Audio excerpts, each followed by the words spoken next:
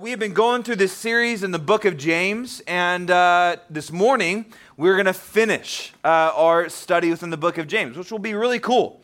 You will have under your belt an in-depth study on this book in the Bible, and so that's a very cool thing. The title of today's message is The Priority of Prayer. Does anyone recall the title of our series through the book of James? Anyone remember? I know Gabriel's here first service, so Gabriel, give it to us. Faith that works, right? We've been looking at this theme of how faith is something that is to work itself out in our life. Faith is not a claim. Faith is not a theory.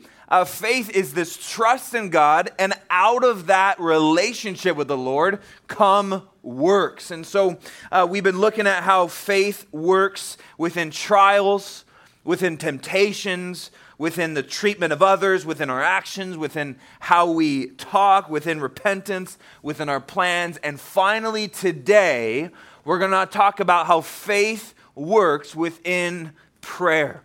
And so in this closing section that we're looking at today, see verse 20 up there? James 5, verse 13 through 20. 20 is the end of the road for the book of James. And so we're going to be addressing today the topic of prayer.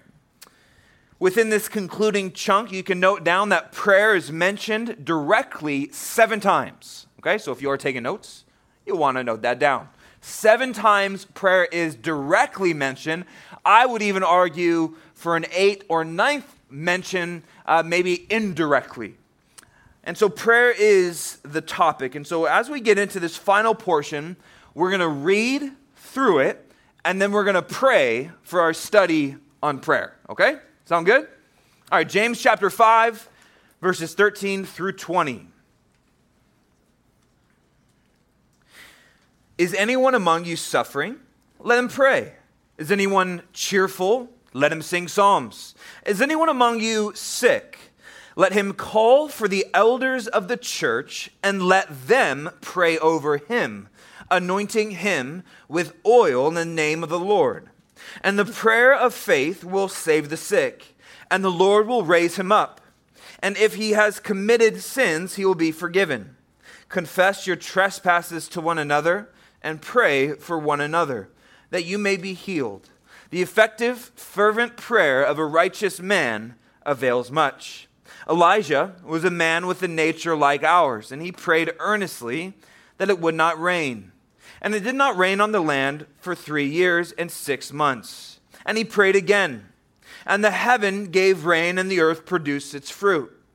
Verse 19, Brethren, if anyone among you wanders from the truth, and someone turns him back, let him know that he who turns a sinner from the error of his way will save a soul from death and cover a multitude of sins. Let's pray together.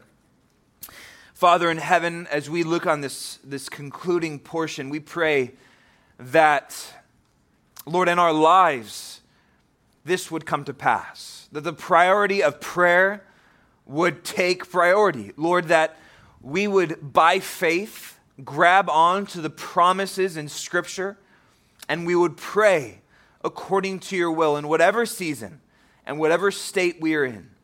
And so, God, we pray that you'd bring understanding, and then, God, that you'd bring revelation, that we might live these things out as we live for you. And all God's people said, amen. So the first thing that we're going to be looking at this morning is the place of prayer.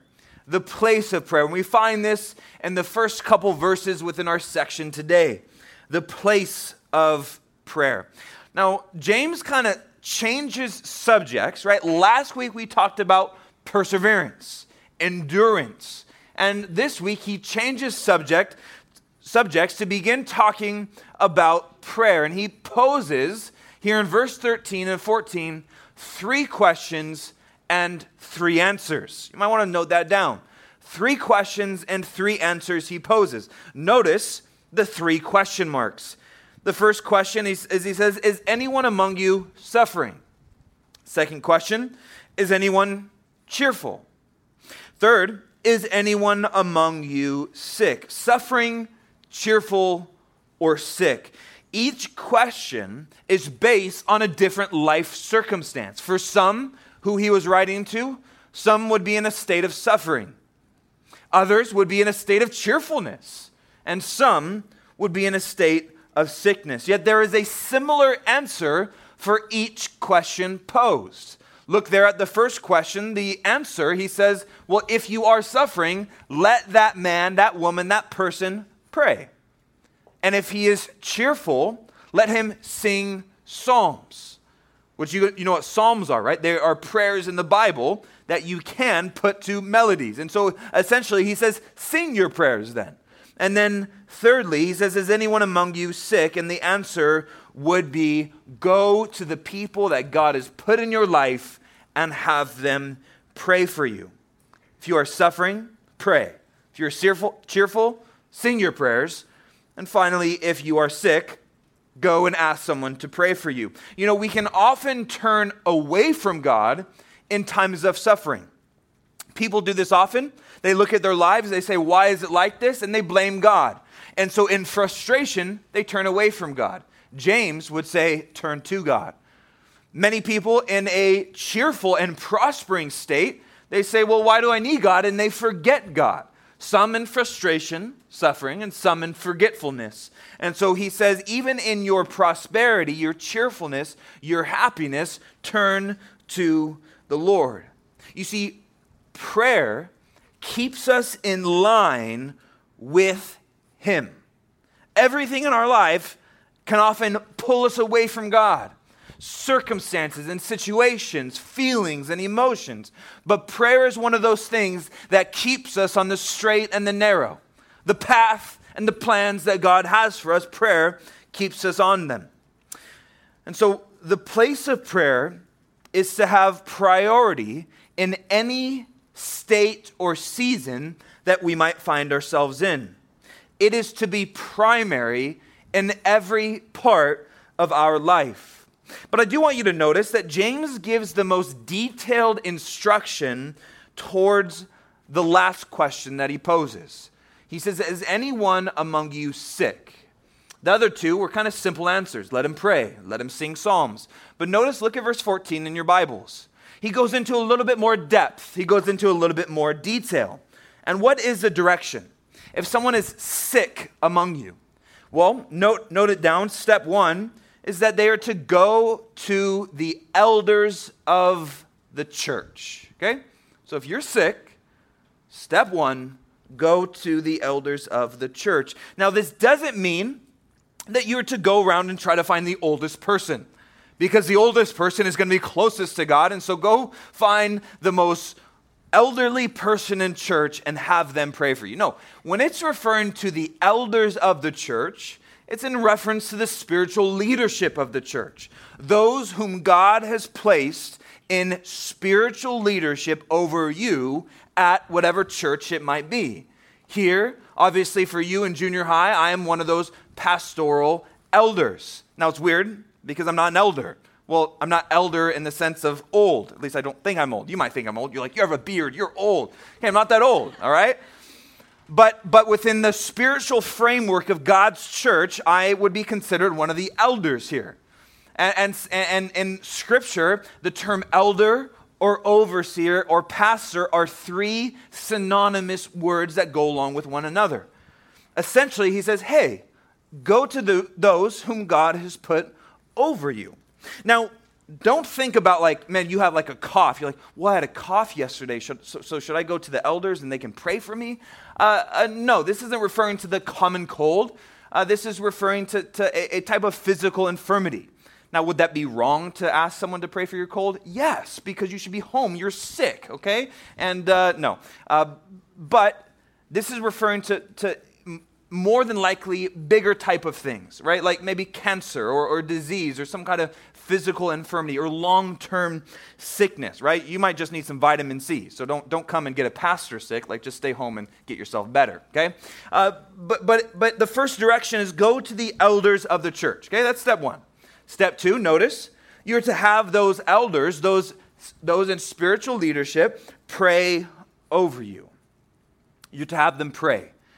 Now, it isn't that those who are in that spiritual place of leadership has a greater ability to pray than someone else. It's not like they have like a secret back door where they say, this is the prayers that God really answers are for me. No, it's nothing like that. But God has put this order in place. And he said, hey, when you need something, you are to go to those whom I have put over you in the Lord. And so this is good and right that we would go to them. And this is something that happens here at the church. Those who maybe are sick, maybe they just got diagnosed with something, or maybe they're battling an ongoing physical ailment. Maybe a disc that is misplaced within their back, and so they can barely walk. Different people will come to the church, and from the instructions of James 5, they will ask for the pastoral staff to pray over them. And it is a very biblical thing, and it happens here. And so step 3, notice that these elders, once they pray, as they pray, they are to anoint you with oil in the name of the Lord. And this is where for some people, it can be like, hey, I was tracking that you're supposed to go to the elders, they're to pray for you. What is with the oil? Why are they anointing you with oil? Well, some would say this has medicinal purposes. That some would say that you are to go to the church and first work out, like maybe it's just a medical issue. Oil was often used for treatment within different ailments. But I don't know about you, but as much as I love the pastors here, love Pastor Jack. I would, if I was sick, I would definitely want, the pastors here to pray for me. Those over me. But I would not necessarily go to them for medical advice, right? I wouldn't necessarily go to them for medical treatment. And so that's why I don't think that this anointing with oil has medicinal purposes. I believe it is a symbolic act of faith. You might want to note that down. That the anointing of oil by the elders of a church on a sick congregant is a symbolic act of faith, right? We see this in the Bible. Think about the Old Testament. Remember when Aaron was anointed with oil as he became high priest, and the oil, we're told, dripped down his beard and his robe? Or what about David? Maybe you're more familiar with David's anointing. You remember when Samuel went to him as a young shepherd boy and anointed him with oil? There wasn't something powerful about the oil. It was a symbol of the power of God coming upon a person. And so we see oftentimes in Scripture that oil is representative of the Holy Spirit. And so here at this church, like even in my office, I have a little wooden vial of oil. And there's nothing magical about the oil. It's not like you could go in my office, steal it, and start like going to hospitals. It's nothing like that. But it is a symbol. And so when I've had junior hires I've done this with. I've had different people in the front office or different services where they need prayer. And so we as a pastoral staff, we take the oil, we take a little bit on our thumb, we anoint the person's head. That really is what anoint means. It means to smear. In some denominations, they get a little crazy and like pour the whole thing of oil on you, and then you got to go take a shower after. We don't do that. But it's just a symbol. Just like, right, communion is a symbol, right? When you take communion, you're not actually drinking the blood of Jesus. Some people believe that. That's weird, and that's not biblical, okay? But it is a symbol of what? What Jesus did for us. And so the oil is this symbol that, hey, God is powerful, and we're trusting for the power of God for the healing of this person. Mark chapter 6, verse 13, we saw the disciples do this. And they were casting out many demons and were anointing with oil many sick people and healing. I don't think that they were practicing medicine. I think they were exercising their faith. And oil was this symbol that, hey, we're going to rely on God. Yes, we want to go to doctors, okay? The Bible does not preach against taking medicine. But for us as believers, one of the procedures that God gives us, that when we're sick, we're able to go to the church and have those in spiritual leadership anoint us with oil and pray. And that's an awesome thing. We're thankful that God does this. And notice that this oil, though, is to be applied in the name of the Lord. Look at the end of verse 14. That you anoint them with oil in the name of the Lord. The idea of that is on behalf of the Lord. You don't anoint them in the name of the senior pastor. You don't anoint them in the name of some power. No, it's in the name of the Lord. It's the idea that you are calling on God for his authority and his will. Meaning you are subjecting yourself. You say, God, we're going to pray. We're anointed with oil. And this is in your name. This is on your behalf. So God, you do what you want in this person's life. And so the place of prayer is clearly primary in every season of life. Whether good or bad, prayer is to take priority in the life of a believer. Okay? Make sense? Okay. So what happens after that? Well, I'm glad you asked. The product of prayer. Okay, in the next two verses, he dives into the product of prayer. What does this type of praying result in? Is it actual healing? Is it, what's going on here? Well, look at verse 15.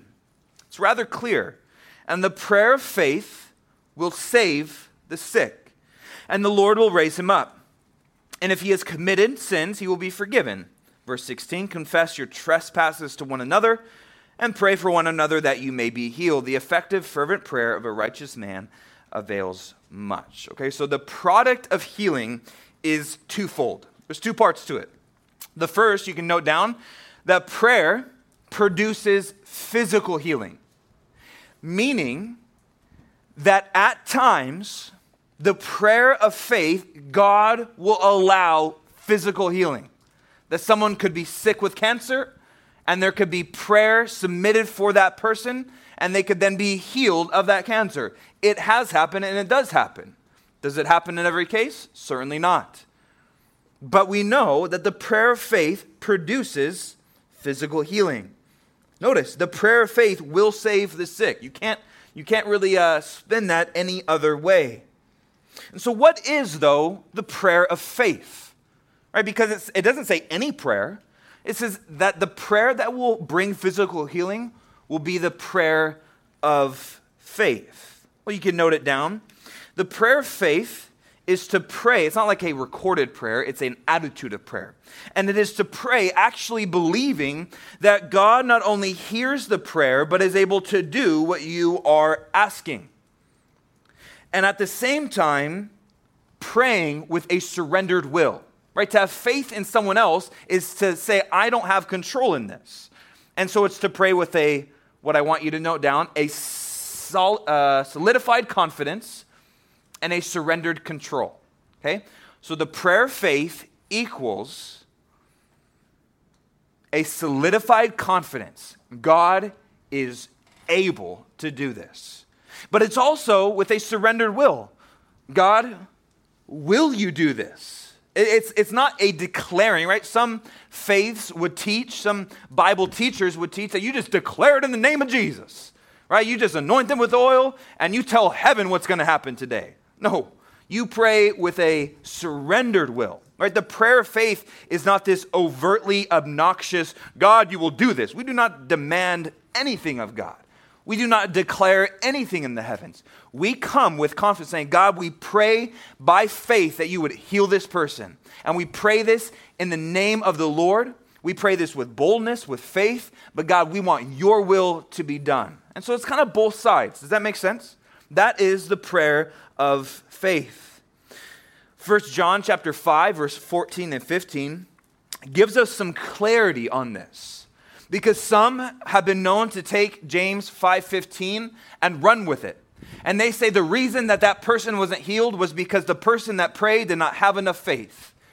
But this concept is not biblical.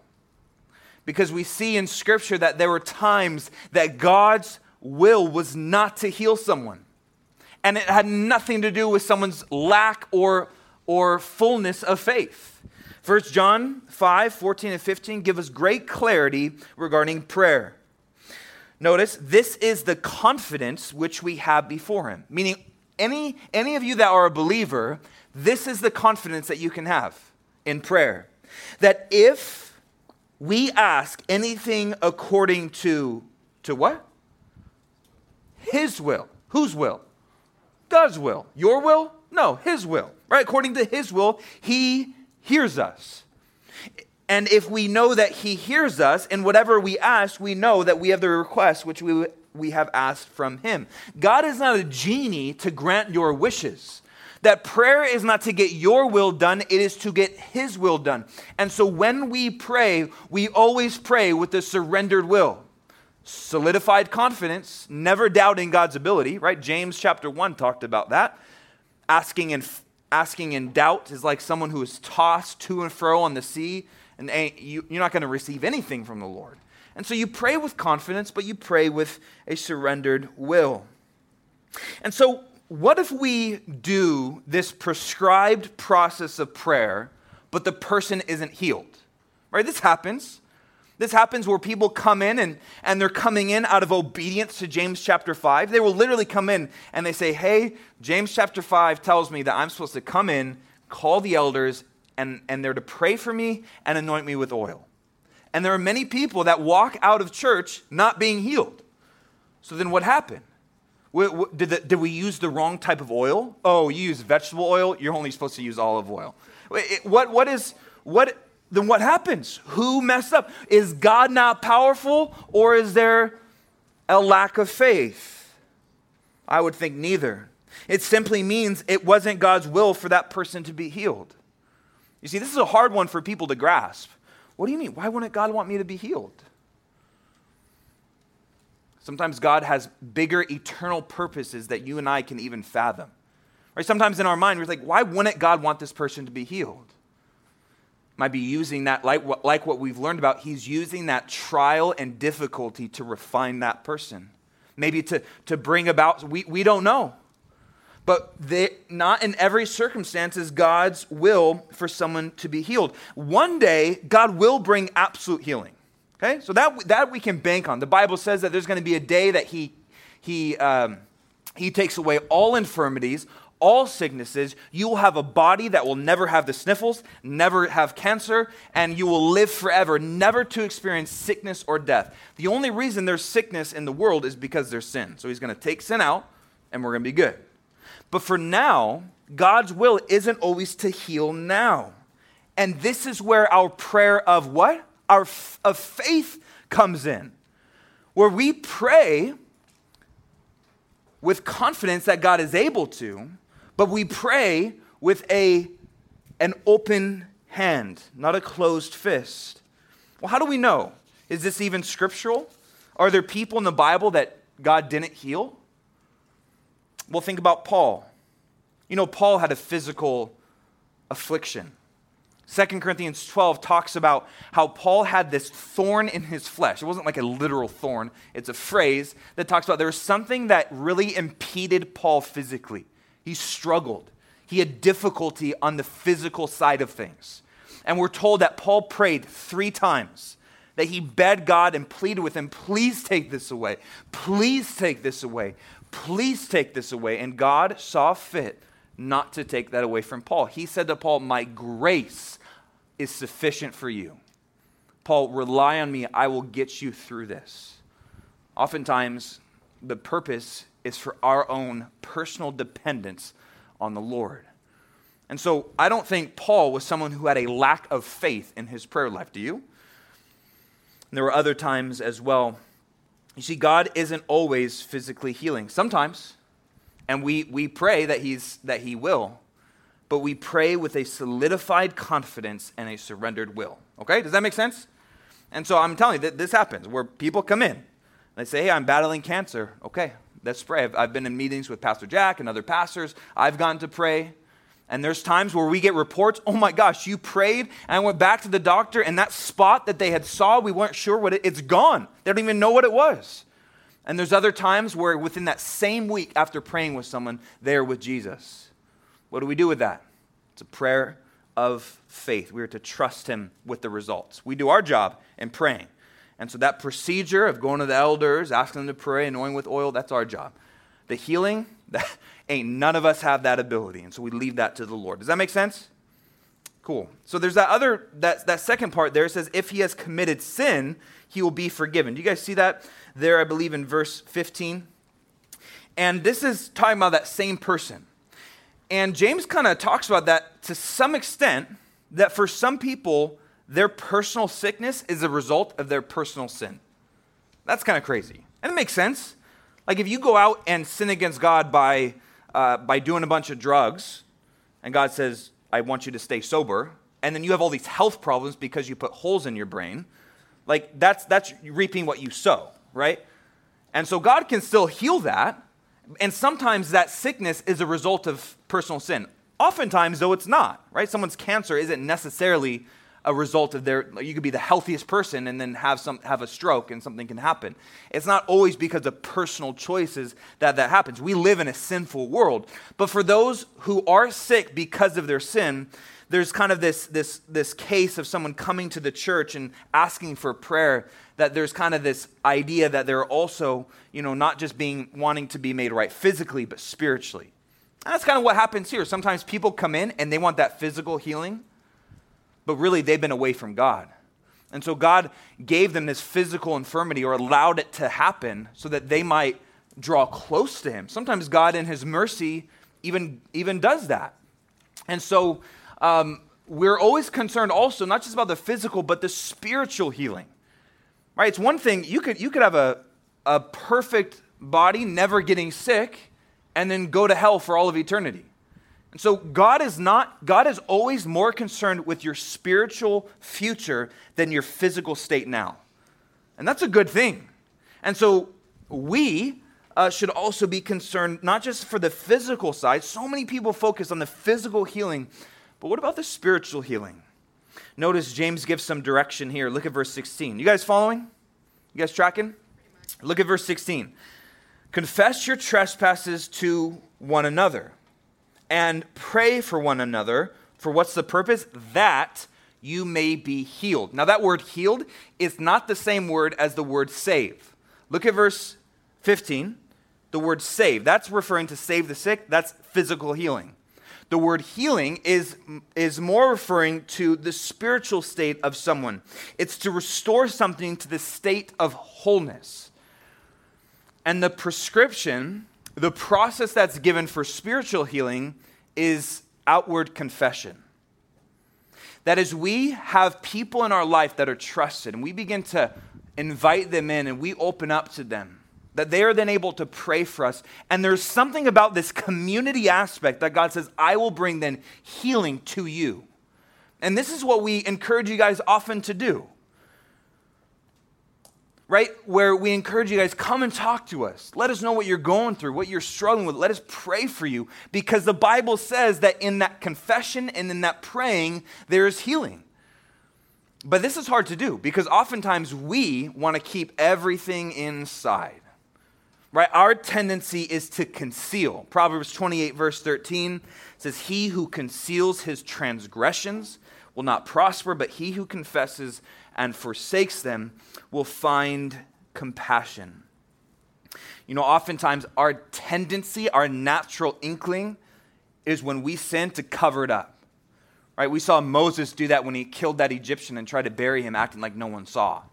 Our first tendency is to kind of bury our sin away and not let anyone know.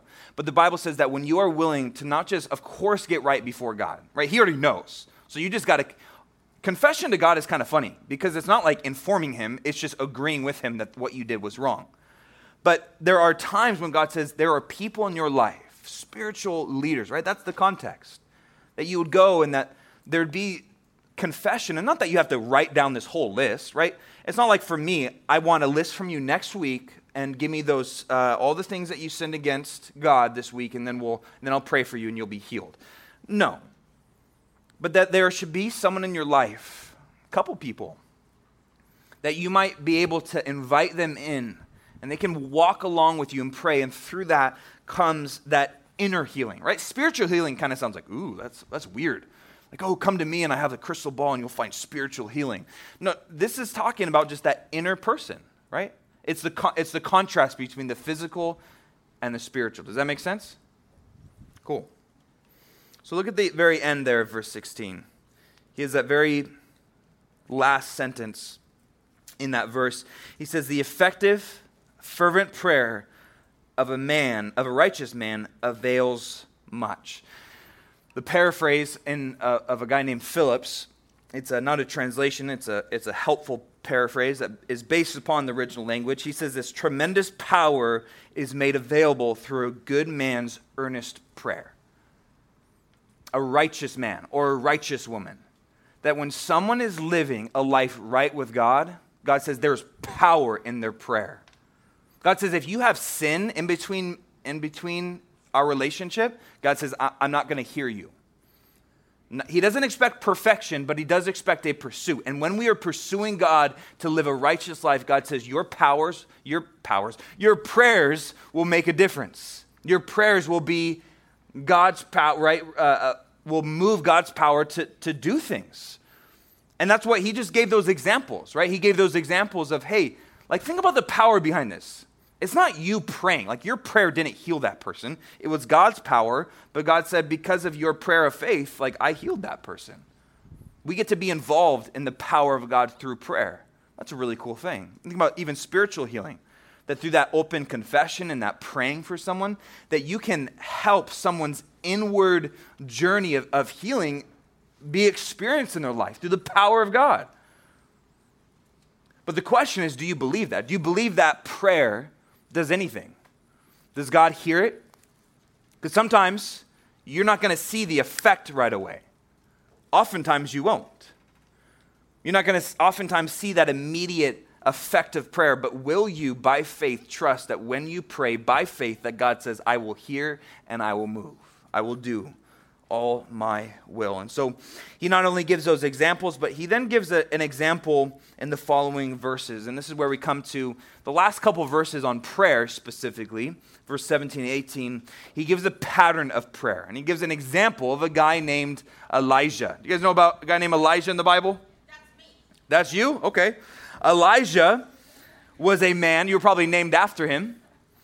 Elijah was a man of faith. Elijah was a man of prayer. And notice what it says in verse 17. Elijah was a man with a nature like ours, and he prayed earnestly that it would not rain. And it did not rain on the land for 3 years and 6 months. Verse 18. And he prayed again, and the heaven gave rain, and the earth produced its fruit. Elijah was a pretty gnarly dude. Like, he did some pretty crazy miracles. I'm not sure if you've ever read 1 Kings or not, but if you have not, like, you should. It's better than any movie, especially the new Star Wars that you will ever watch, okay? The Bible is exciting. And oftentimes is stolen from because it's true. And so Elijah was that guy who, right, he never died. He was taken up by a chariot of fire and brought to heaven. Crazy story. You got to go read it. And so Elijah's referenced here, and he's an example because he prayed, and we're told that for 3.5 years, because of the prayer of Elijah, God didn't give rain to the land.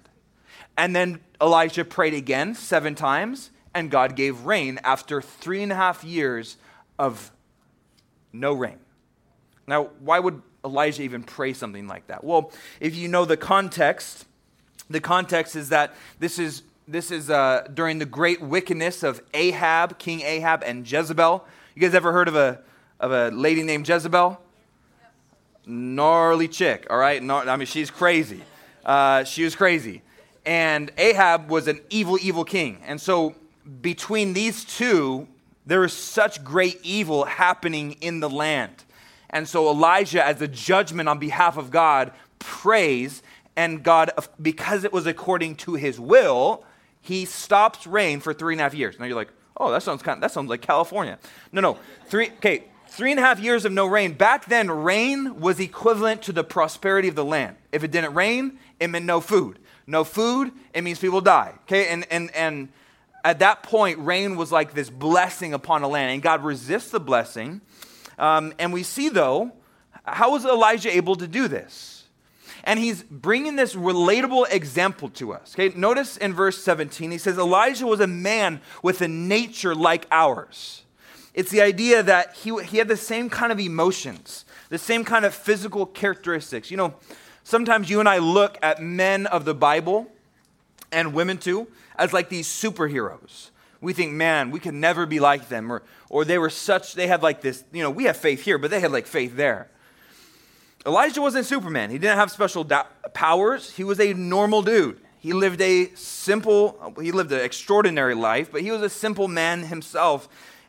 The difference was that he prayed by faith. Notice in verse 17 there, it says that he prayed earnestly. Do you guys see that? He, being Elijah, prayed earnestly. The literal reading of this means that he prayed while in prayer. That he prayed in prayer. You're like, yeah, what else do you do in prayer other than pray? Well, think about it. There's a lot of people that will recite our Lord's Prayer, right? The model prayer. They ain't praying, they're just saying words. People will say Hail Marys or different things that become empty. You could pray and say nothing. There's a difference between praying and actually praying. That in praying, he prayed. It's the idea that he did this with all of his heart, meaning the words that came from his lips were not just words, they came from his heart. And this is how we're to pray. He's an example. But I want you to notice that right before the epic battle that ensued on Mount Carmel, if you've never read it, go to 1 Kings 18 at some point. But right before that, he gets a word from the Lord.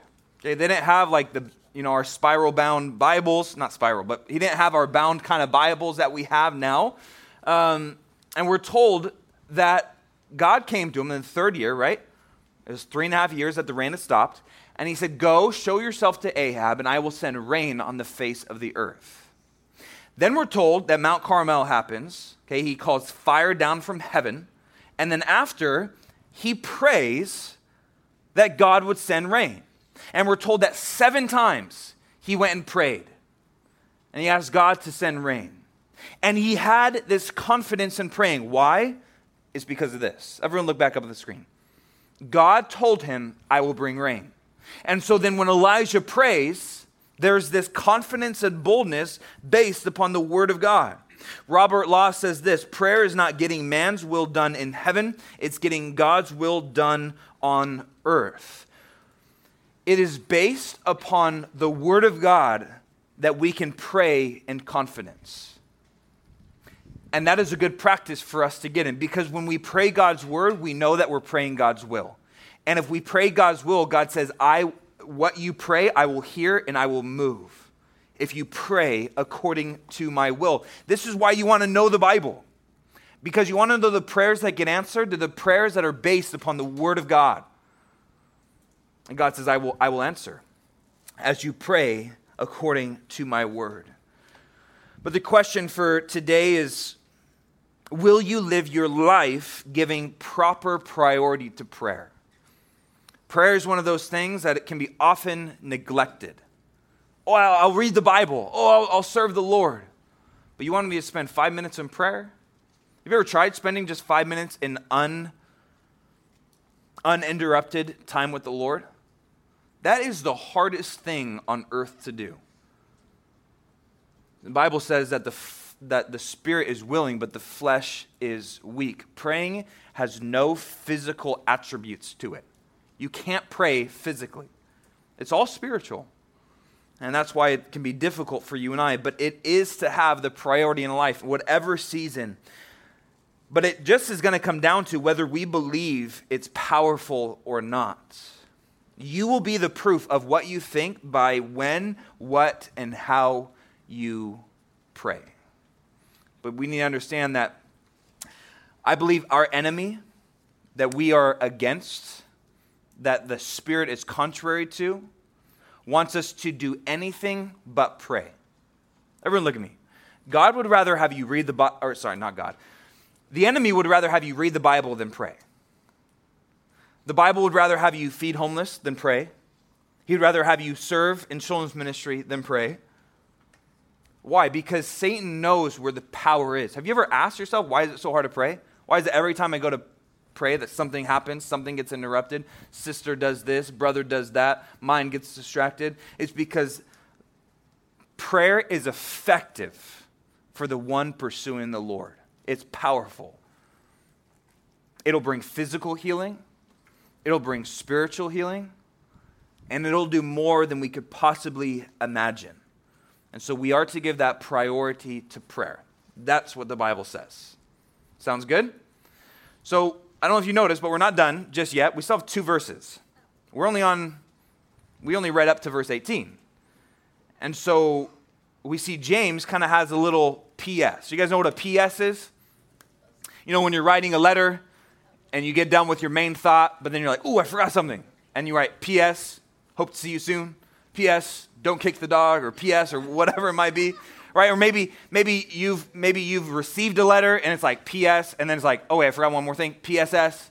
and then like P.S.S. S.S.S., right? And it goes down. It's kind of like this afterthought. Does anyone know what P.S. means? That is awesome. That is good. Lincoln. Postscript. Did anyone else know that? That is amazing. I don't know how you knew that. How do you know that? You just like read books and that was in a book? That's just crazy. Yeah, I thought PS standing for PlayStation 2, and then I looked it up. It's actually Latin, right, for postscriptum. It means to be written after. Postscript.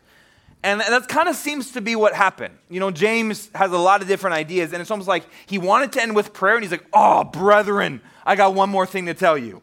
And so we see the P.S. in verse 19 and 20. And there might be a loose connection with prayer, but it's loose at best. Look at verse 19, 20, the last two verses in the book of James. Brethren, if anyone among you wanders from the truth, and someone turns him back, let him know that he who turns a sinner from the error of his way will save a soul from death and cover a multitude of sins. Essentially, James talks about someone who would stand in the way of someone else and who is turning away from what is true. It describes that someone who is wandering, who once knew the truth, but now is wandering from the truth and beginning to go in error. The word wanders here means to stray slowly and gradually. Have you guys ever been on a raft in water and all of a sudden you're on one side of the pool and then you're on the exact opposite? Right? It doesn't happen instantly. It happens over time. Something that happens a little quicker is maybe when you're in the ocean and you're at lifeguard tower 17. You're like, okay, this is where my family is. Got to stay in front of the lifeguard tower. Mom said don't get, in between. And all of a sudden you're at lifeguard tower 2 and you're like, what in the world?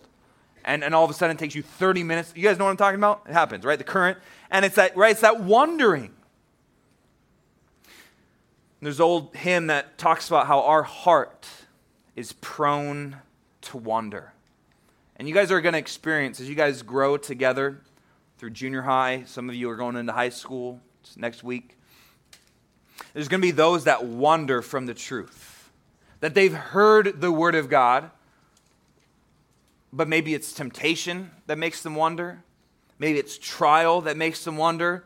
Maybe it's an opposing argument to the Bible that makes them wander. But for some reason, there will be those that wander from the truth. And those of you who are close to the truth, walking in the truth, right? Jesus said, I am the truth, that you're with Jesus. James would say that our job is to stand in their way. And we are to turn them back. It means to cause someone to direct his interest and attention and trust towards something. We are to constantly point those back to Jesus. That is what it means to be in the family of God, right? You have a family at home, right? The idea of family is that you have each other's back. That you're not going to allow your little sister to go play in the freeway. You're like, but I'm not the mom. Yeah, but you're the older sister. You're the older brother, right?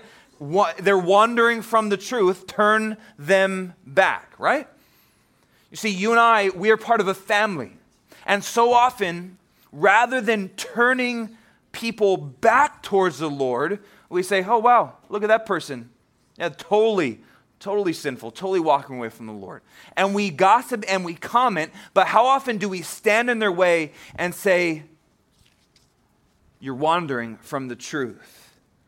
Now, how does one do this? How does someone turn back a sinner from his way? Well, this is how I believe the passage might loosely connect. Keeping with what we just learned in the priority of prayer, we are to pray. If there is power in prayer, then the best thing we can do for someone who is wandering from the truth is to pray for them.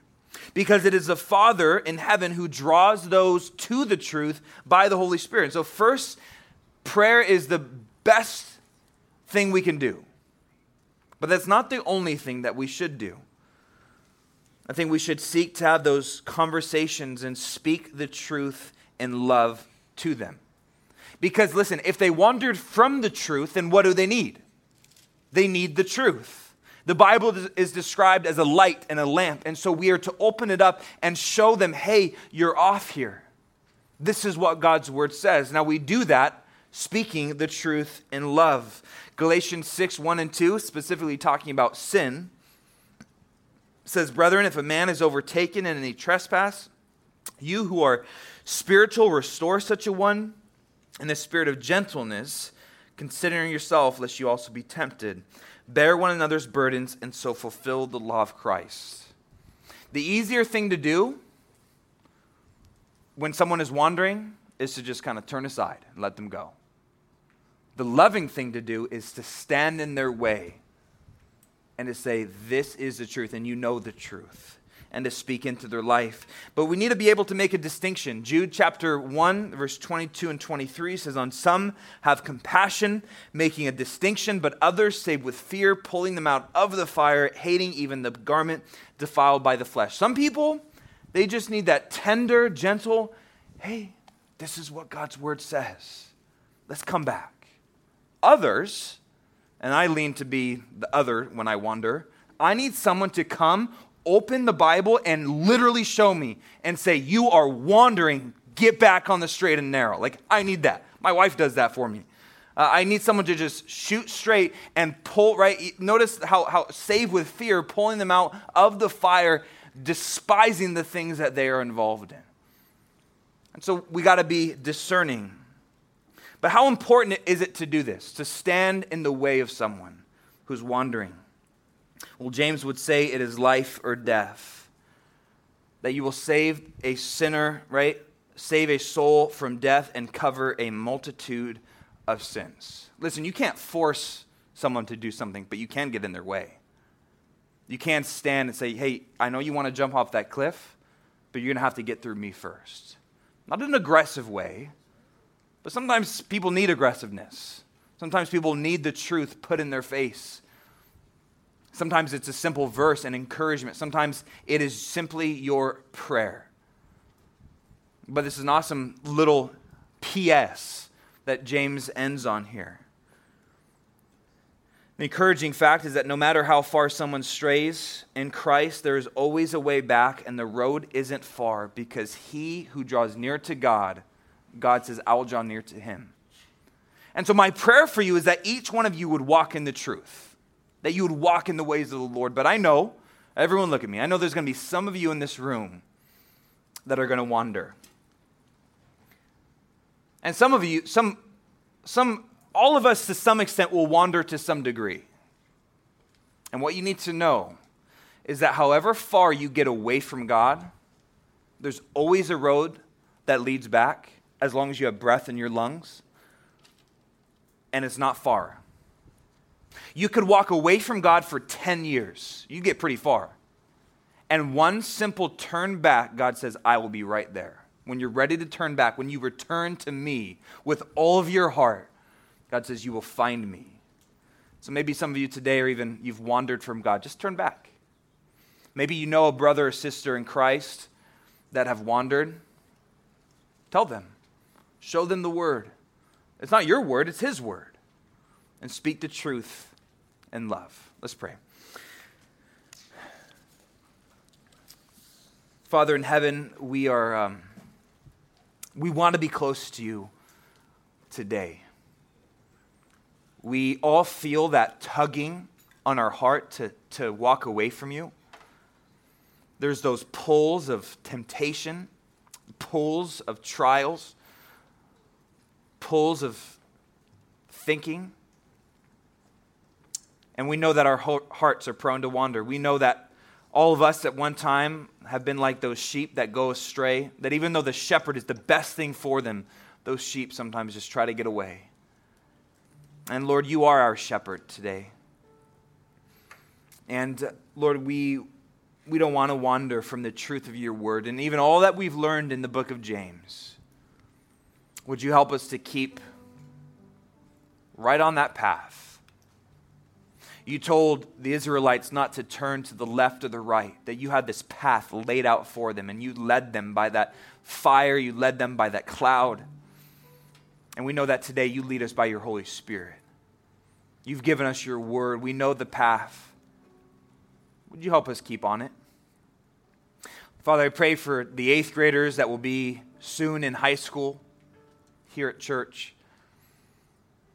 And God, I pray that as they move on, that they would not forget the things they've learned, but they would continue in them steadfastly.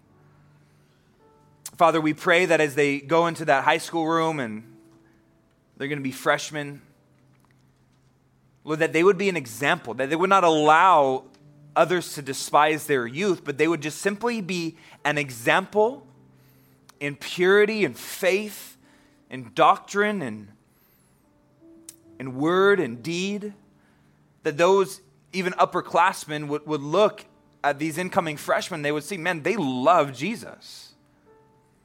That when they see them, they would see you. And God, those who maybe have been wandering, Lord, that you would bring them back today, that they might start this new season afresh, close to you. God, we pray for these 7th graders who are going to be 8th graders in this room. We pray that they too would be that example in the way that they act, in the way that they worship, in the way that they fellowship, in the way that they pray for one another. God, that you would develop a culture here that would be biblical, that would be beneficial, that would be pleasing to you. And Lord, as these new ones will be coming in, Lord, that it would just be a new season of pursuing Jesus together. And so we love you, God, and pray this in Jesus' name. Amen.